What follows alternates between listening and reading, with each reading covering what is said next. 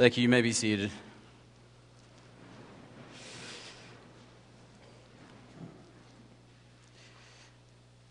All right. This morning we'll continue our sermon on Jesus is the bread of life. So if you will turn in your Bibles to John 6. We'll go look at the passage again this morning before we pray.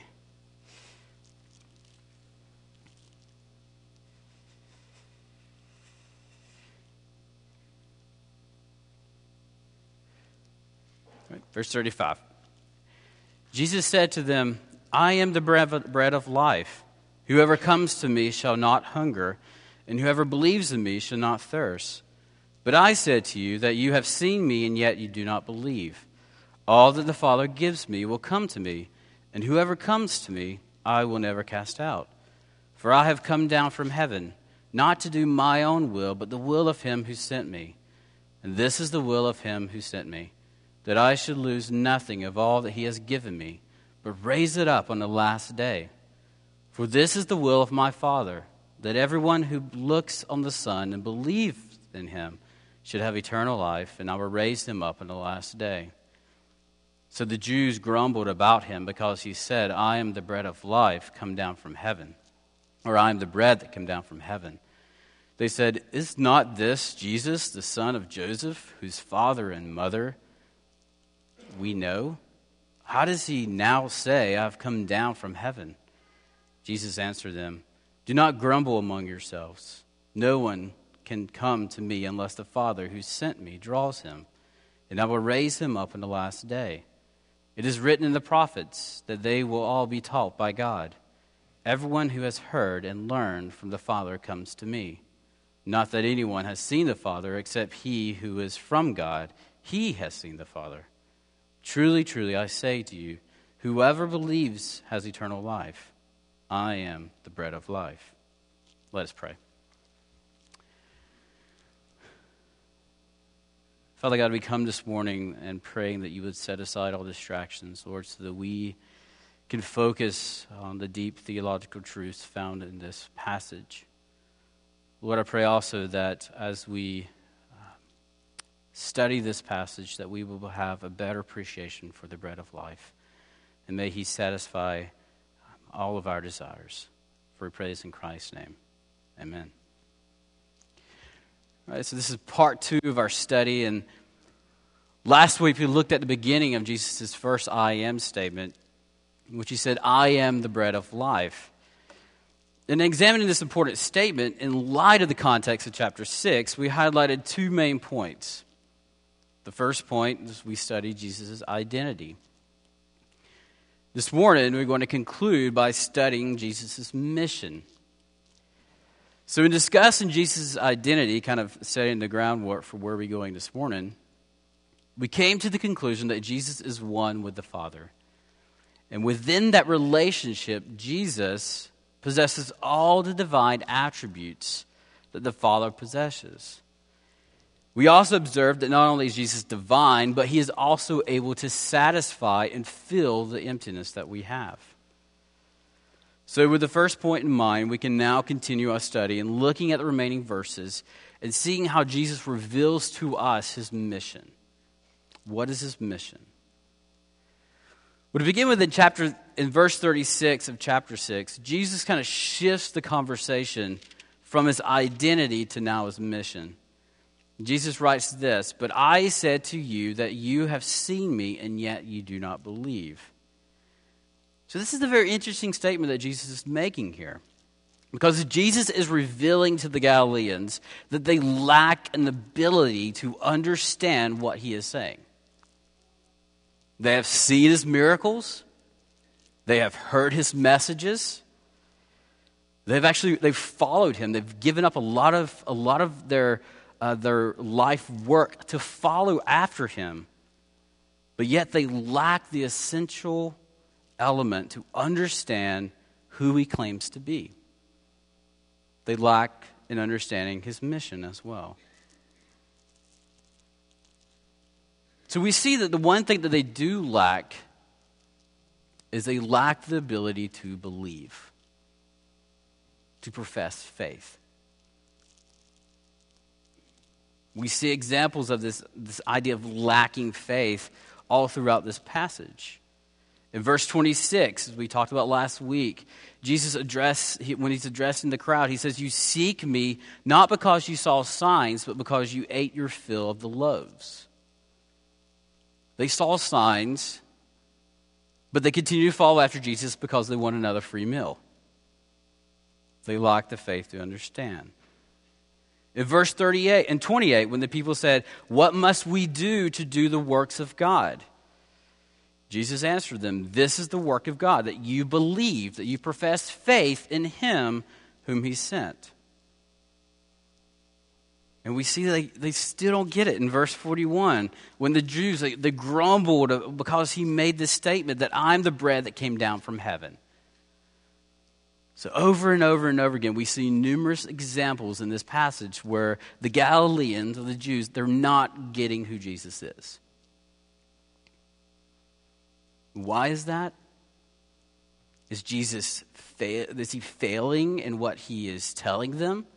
Is he not doing what he's sent to do and bringing them to salvation? Now, the reason why they do not believe is because it is the Father's will for them not to believe. And that's what brings us to our point. Jesus' mission is ultimately to submit to fulfilling the will of the Father. Look at what he says here in verse 38. "For I have come down from heaven, not to do my own will, but the will of him who sent me." And what is the will and what is the Father's will according to Jesus in this passage? But look what he says in verses 38 and 40. "And this is the will of him who sent me, that I should lose nothing of all that he has given me, but raise it up on the last day. For this is the will of my Father, that everyone who looks on the Son and believes in him should have eternal life, and I will raise him up on the last day." So using the statement this morning, we're going to take two key observations that we can get that kind of feeds or filters out of our first big point that we made about the Galileans lacking faith because the Father chose not to give them faith or to enable them to believe. But the points we could grab that come out of that is this idea of, one, that Jesus redeems the elect. And second, he promises or he brings about eternal life and resurrection for those who are his. So let's talk about the first one. He redeems the elect. So when we look at this passage, we have this in the background, this idea of the Galileans' failure to understand Jesus and his mission. We've kind of really talked about that. The reason why they failed to understand, because it was the Father's will for them not to understand. So the Father chose not to grant them the ability to believe. We see this in 37 and 44 when Jesus uses the phrase, "The Father gives me, whom the Father gives me, they will come to me. No one can come to me unless the Father who sent me draws him." And if we look at these verses in light of this idea of faith, we see that the conclusion that Jesus is telling him is that the reason why they're not believing, the reason why they're not coming to profess faith in Christ is because God has not given them the faith to believe. This is crucial for us to understand because what Jesus is pointing out here in this passage is that the Father is the one who initiates salvation. We've kind of talked about that in the call to worship, right? In love, he predestined us for adoption as sons through Jesus Christ, according to the purpose of his will. And this was done before the foundations of the world, which we read earlier, right? Then we see that those whom he predestined, he calls to faith.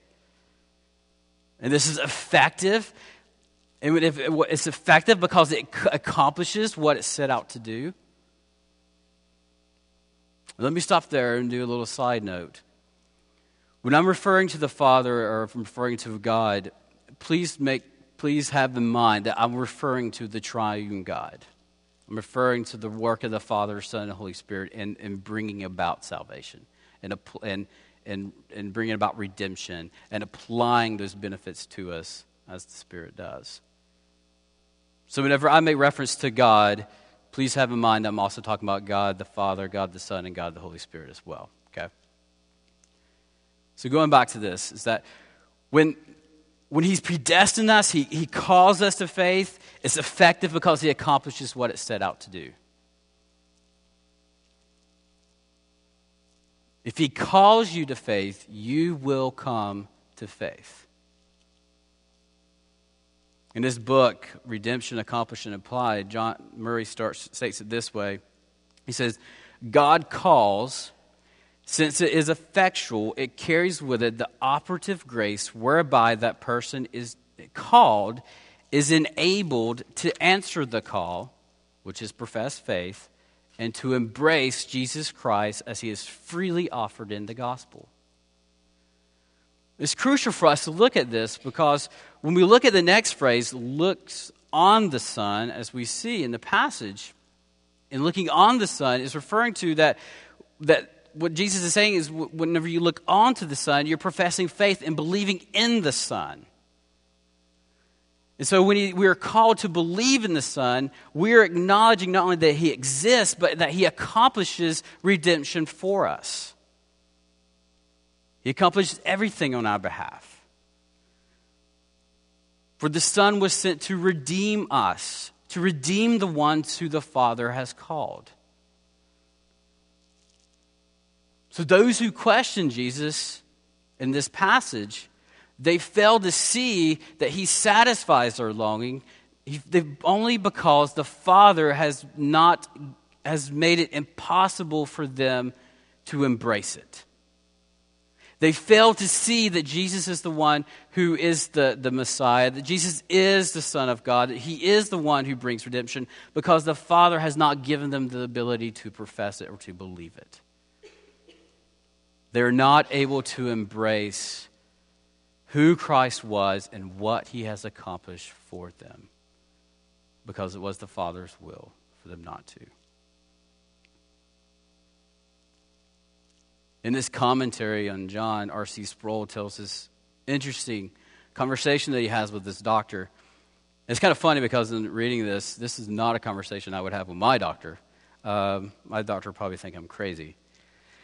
But Sproul talks about this question. I guess his doctor goes to his church, but his doctor pulled him aside and said, Mr. R.C., I struggle with limited atonement. I struggle with this idea that God did not intend to save everybody. How can I handle that? And we probably would all agree with the doctor, right? I mean, that's a difficult doctrine to hold to. Sproul decided that he would respond to the question of the doctor by asking another question, and he said this. Now, when you prescribe a medication for me, do you cross your fingers and hope that it has some healing impact on my life? Or do you have a reasonable degree of confidence that the medication you prescribe will actually treat what you intended it to treat? And her response to him was, the latter, yet that it will do what I prescribe it to do. And Sproul responded, well, good. I mean, hearing that from a doctor, that would be good news, right? Because you would want the doctor to prescribe medicine that actually works. Well, Sproul continues, says, well, due to our mortality and being finite beings, you're not quite sure that the medicine that you do prescribe to me will cause me to have a violent reaction. Nevertheless, you prescribe it with great hope. But I could take the medicine and I could break out and it could have a negative effect. But you continue to prescribe it. You said, well, let's think about that in the context of what your question about limited atonement. He said, do you think when God planned His salvation that He just threw some medication out there and hoped that some people would take advantage of it and be healed? Or did He know the effect that it was going to have, since He had sovereignly determined that there were those people who were going to be healed with the medicine that He offers, the medicine of His Son? And her response was, I never thought of it that way. So you look at Sproul's illustration in the context of this passage, it brings to light this difficult idea that we struggle with as believers. I would say that as believers, we do struggle with limited atonement. But it's interesting for us to look at this and see that we cannot escape this idea or this truth that God is ultimately the author of salvation, that he brings those to salvation whom he has determined will be saved. And we have to swallow this tough pill. And we have to believe it. Because we cannot let our personal emotions cloud the truths of Scripture. When the Lord draws an individual to salvation, he is going to continue and to keep that individual and to carry that individual through all of the order of salvation. He's going to make sure that individual is not only called, but he's also regenerated, and that he also has faith, and that he's also justified, and that he's adopted, and that he continues and he's living in the process of sanctification. He's becoming more and more like Christ each day. And in the end, he guarantees that there's going to be a glorification if he or she perseveres to the end. They will be glorified. They will be perfected. In other words, what he starts, he's going to see it to its completion. That is the God that we worship. And that is that is the God that we see here in this passage.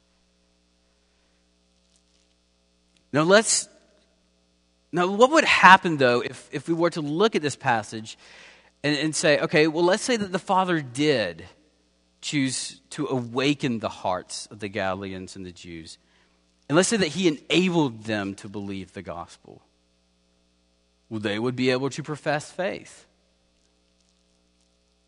They would be able to declare who Jesus is. They would be able to acknowledge that he is the one who is bringing about salvation for them.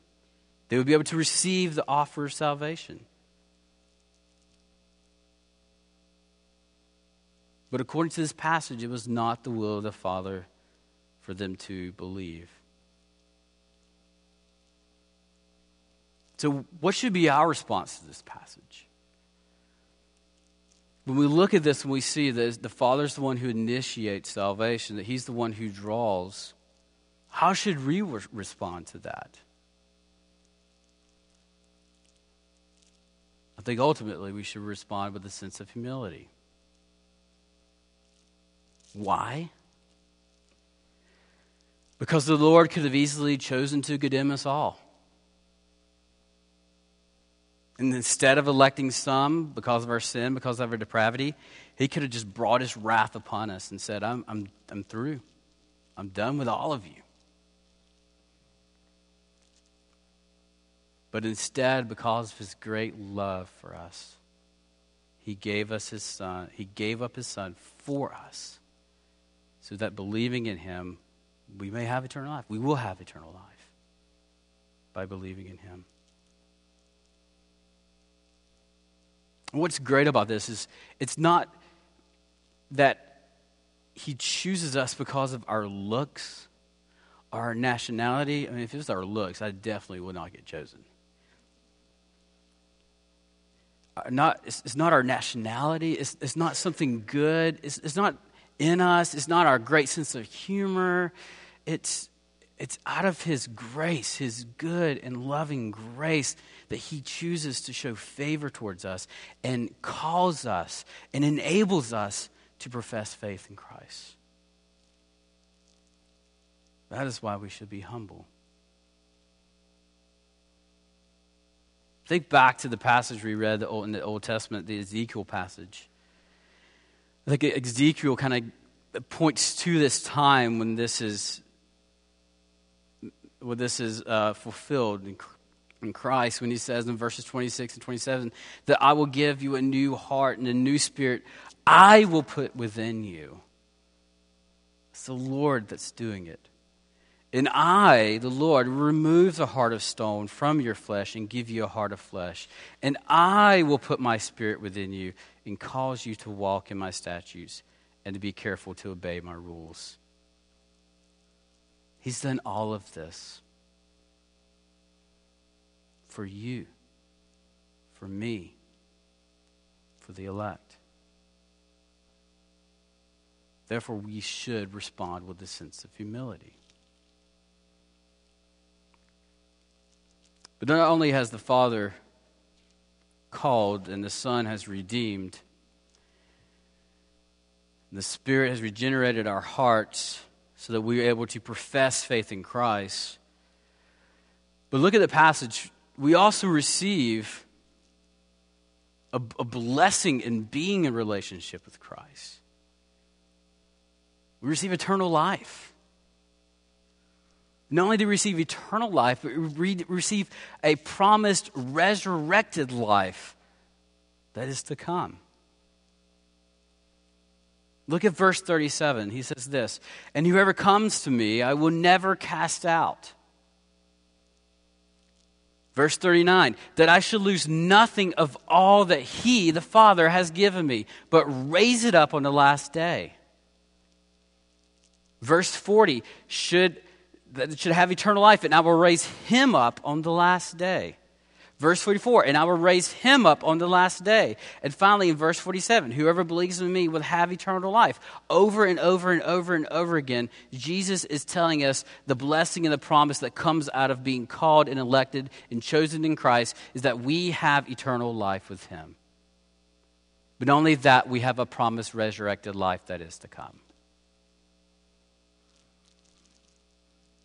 That is the benefit that we have.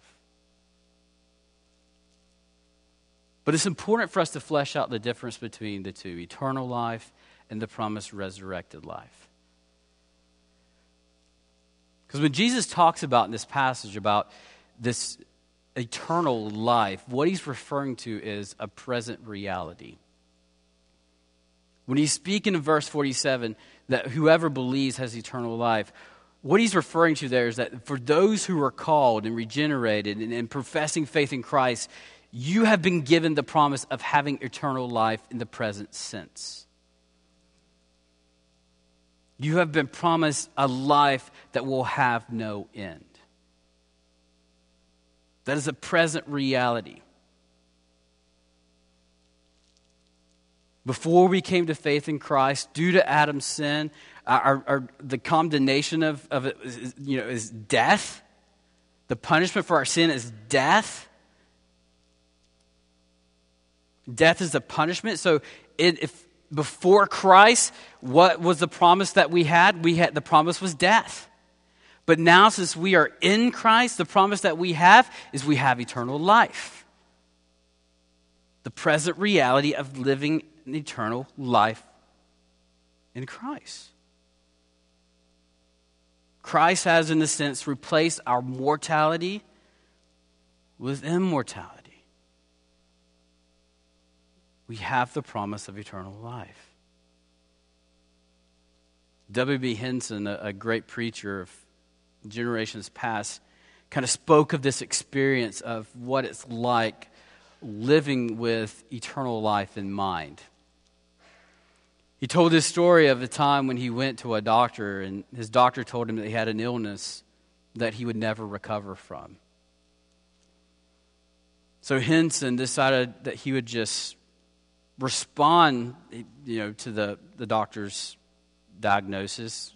And his response to the doctor's diagnosis was he just walked out of the office, drove 5 miles, and he went on a hike.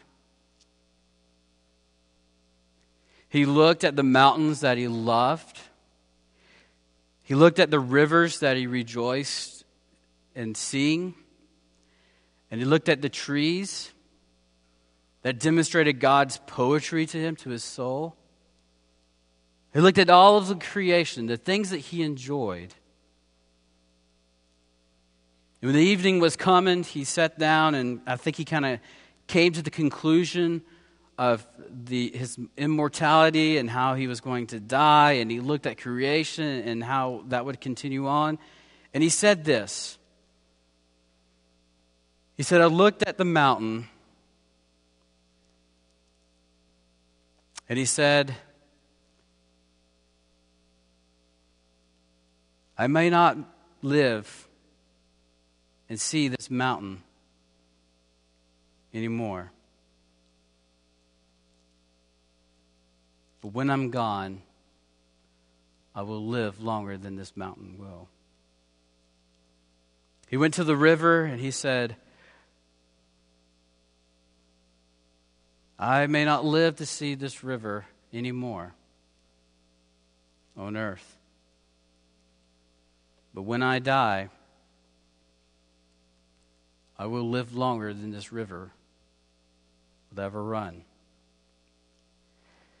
He looked at the stars and he saw the twinkling of the stars and he said, I may no longer be able to see these stars, but when I die, I will live longer than these stars will ever live. See, Henson's observation was creation, that though we look at the mountains and though we look at the rivers and though we look at the stars, and we think, that they will continue on, ultimately they have a time when they will be no more. But for us, in Christ Jesus, we have the promise of eternal life to where we will live beyond the mountains. We will live longer than the river. We will live longer than the stars that twinkle in the sky because we have been promised eternal life in Christ.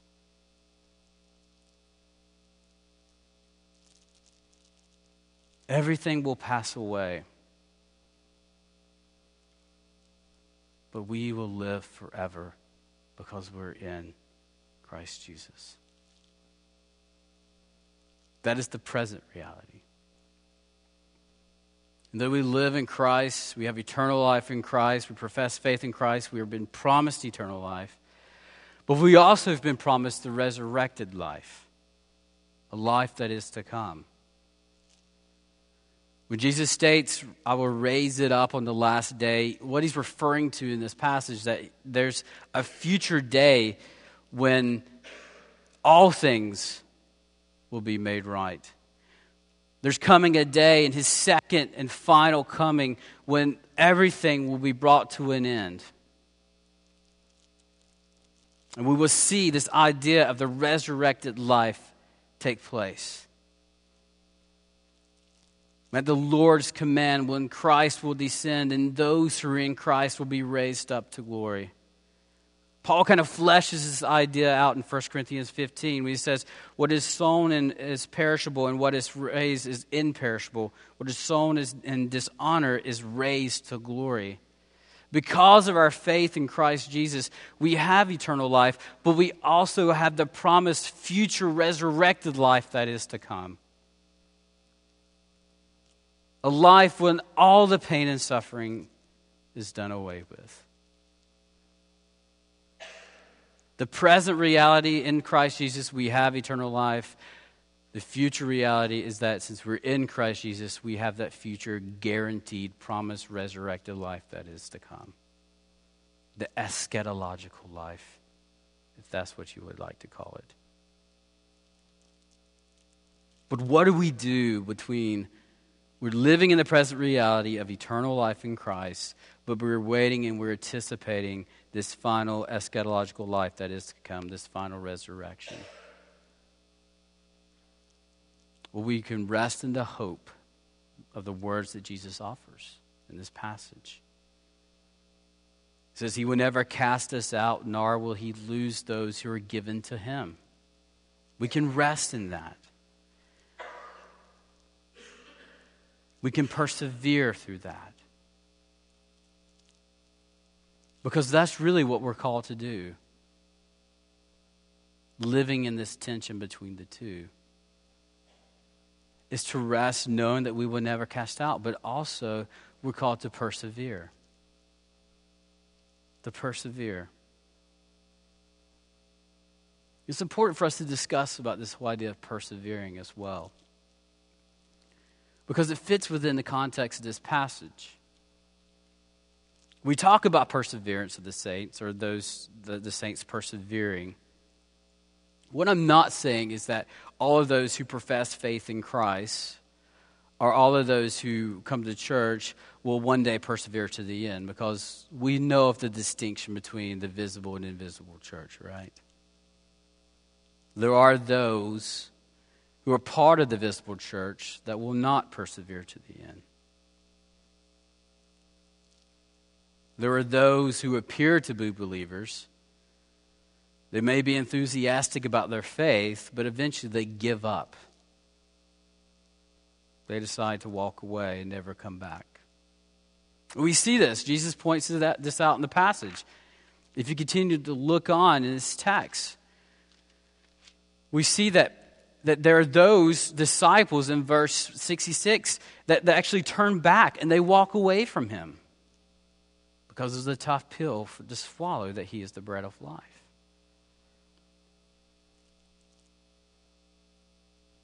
So we know that those who are part of the visible church, that there are those who will not persevere. But we know that there are those who will. Those are referred to as the true believers, those who are devoted to Christ. And using the language of the Westminster, they're the ones who truly believe in the Lord Jesus Christ. They love him sincerely. They endeavor to walk in all good conscience before him. They abide in Christ and in his word. They live a life devoted to Christ. Those are the ones who persevere. And a distinction is important for us to note here, because when Jesus is referring to those that he will not lose, and those that he assures that he will carry and that he will raise up on the last day, those individuals that he's referring to are those who are faithful believers. Those are the ones who will faithfully persevere to the end. Those are the one that the Father calls, and the Son redeems, and the Spirit applies the benefits of salvation.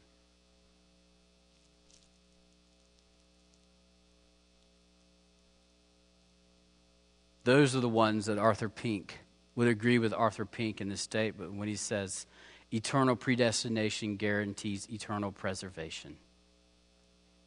We can agree in that. We can agree with what he's saying there. Why? Because those who the Father eternally predestines are the ones that are guaranteed that they will eternally persevere. So we can affirm with Pink that that statement is true.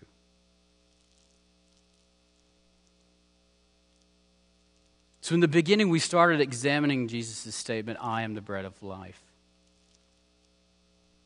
We started talking about how Jesus revealed himself as the Son of God, how Jesus is the true bread of life who satisfies all of our longings.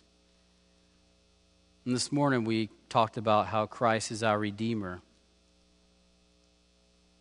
and how through understanding that Christ redeems us, we also have the benefits of eternal life now, but also have that guaranteed eschatological, that resurrected life that is to come. Those are key to understand as we look at Jesus' mission. But ultimately, when we talk about Jesus' mission, his main purpose was to fulfill the will of the Father. And he fulfilled the will of the Father by maintaining those whom the Father gave him, by redeeming those whom the Father gave him, and by promising them eternal life and resurrected life. He fulfilled it.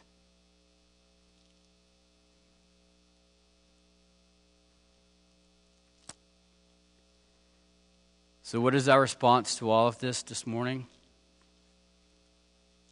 Not only are we called to be humble because of God's calling us to salvation,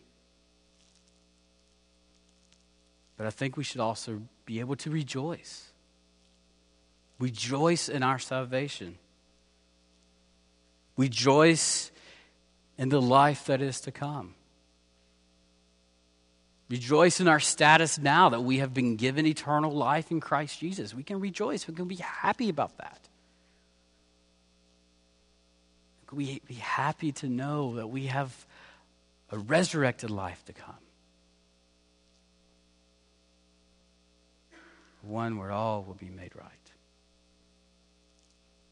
But let us, faithful believers, continue to persevere until that time comes. Let us live our lives in devotion to Christ and to His Word and to each other. Because that is what Christ has called us to do. Let us pray.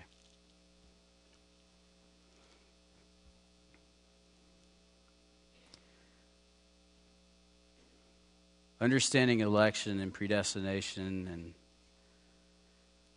all of those doctrines, Father, can be difficult to wrap our minds around. And as we looked at this passage this morning, as we concluded our discussion of Jesus being the bread of life, Lord, I pray that as we kind of dove into those doctrines, Lord, that we would walk away rejoicing. Rejoicing in what Christ has done for us, rejoicing in our salvation, rejoicing in our regeneration, rejoicing in all of the benefits that we have in Christ now. But Father, I also pray that we would walk away humbled. Humbled by it was only by your grace that you chose us. Father, for we pray this in your Son's name. Amen.